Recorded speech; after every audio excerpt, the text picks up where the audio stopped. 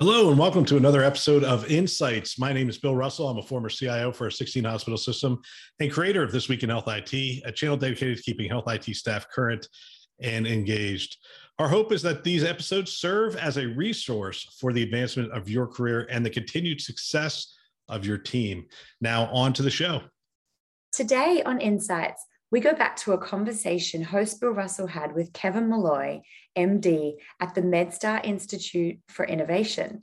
The topic of discussion was exploring the potential of FHIR, and Bill asks Kevin for some examples of applications he's written. So what are some examples of the applications that you've written, and what are some problem sets that lend themselves well to FHIR where it's at today? One thing, probably the starter and where we started with this was just installing inside of your environment, the basic growth chart app, which is like a provider facing app where providers in Cerner or Epic and they click a button and it opens up this FHIR app and you don't know you're using the FHIR app, but it's code that's written by Boston Children's and it's free. And it pulls in the height and weight and makes this really nice graphical user interface for the doc to plot out the growth chart for the patient. And then there's like a parent facing one, so you could turn the screen around and they can look at it. And you can print it out for the parents too. So a lot of people start out, I think, and we did too, just with the growth chart app and like an open source available app that you can plug into your EHR for providers.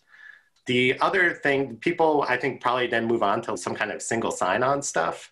And the way FHIR works, it's actually smart FHIR. There's a way to authenticate and then there's a way to get data out. And what you can do is use that authentication mechanism to embed something that you are hereunto making providers go into like a browser window and enter their username and password into, and then pull it up over there.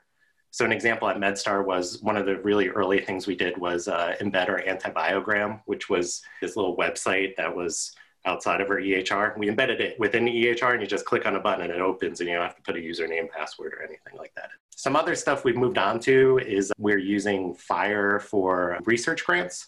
So there's a large human factors group at MedStar Health that got a LEAP grant from the Office of National Coordinator. And what we were able to do with them was to embed a risk calculator inside of the provider's workflow. So in Cerner, there's a little workflow thing you can scroll down.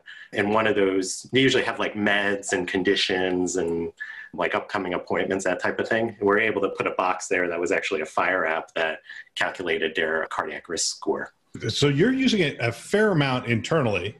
You're the same, quite frankly, the same way we used to build access databases is what you made it just sound like. Not quite as insecure and not quite as messy in the back end, but almost as easy. It's sitting there going, look, if you know how to access APIs and you know how to create a single sign-on, you're going to have access to this data set, and then you can embed it wherever you need to embed it, and you can launch it on a mobile app or anywhere you need to launch it. That's what you're making it sound like. And again, you're educating me, so feel free to correct me. No, absolutely. I don't know if you ever went to any training courses at like Epic, like I did Physician Builder, and I went there and it struck me that there's this whole educational system built up around training and maintaining your EHR because it's so custom.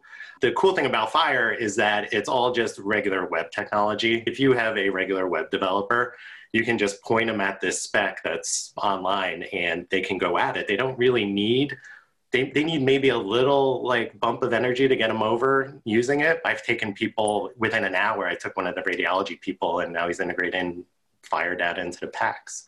He knows a bunch of web. So it's not, I think one of the things that is unique about FHIR is it's existing stuff that people already know how to do. It's not like I got to go and do something about M-page development or CCL development. It's just web development. I want to thank Tracy for another great episode. If you have feedback regarding the content and materials that you just heard and would like to help us to amplify great thinking to propel healthcare forward, please send us a note at hello@thisweekinhealthit.com. Thanks for listening. That's all for now.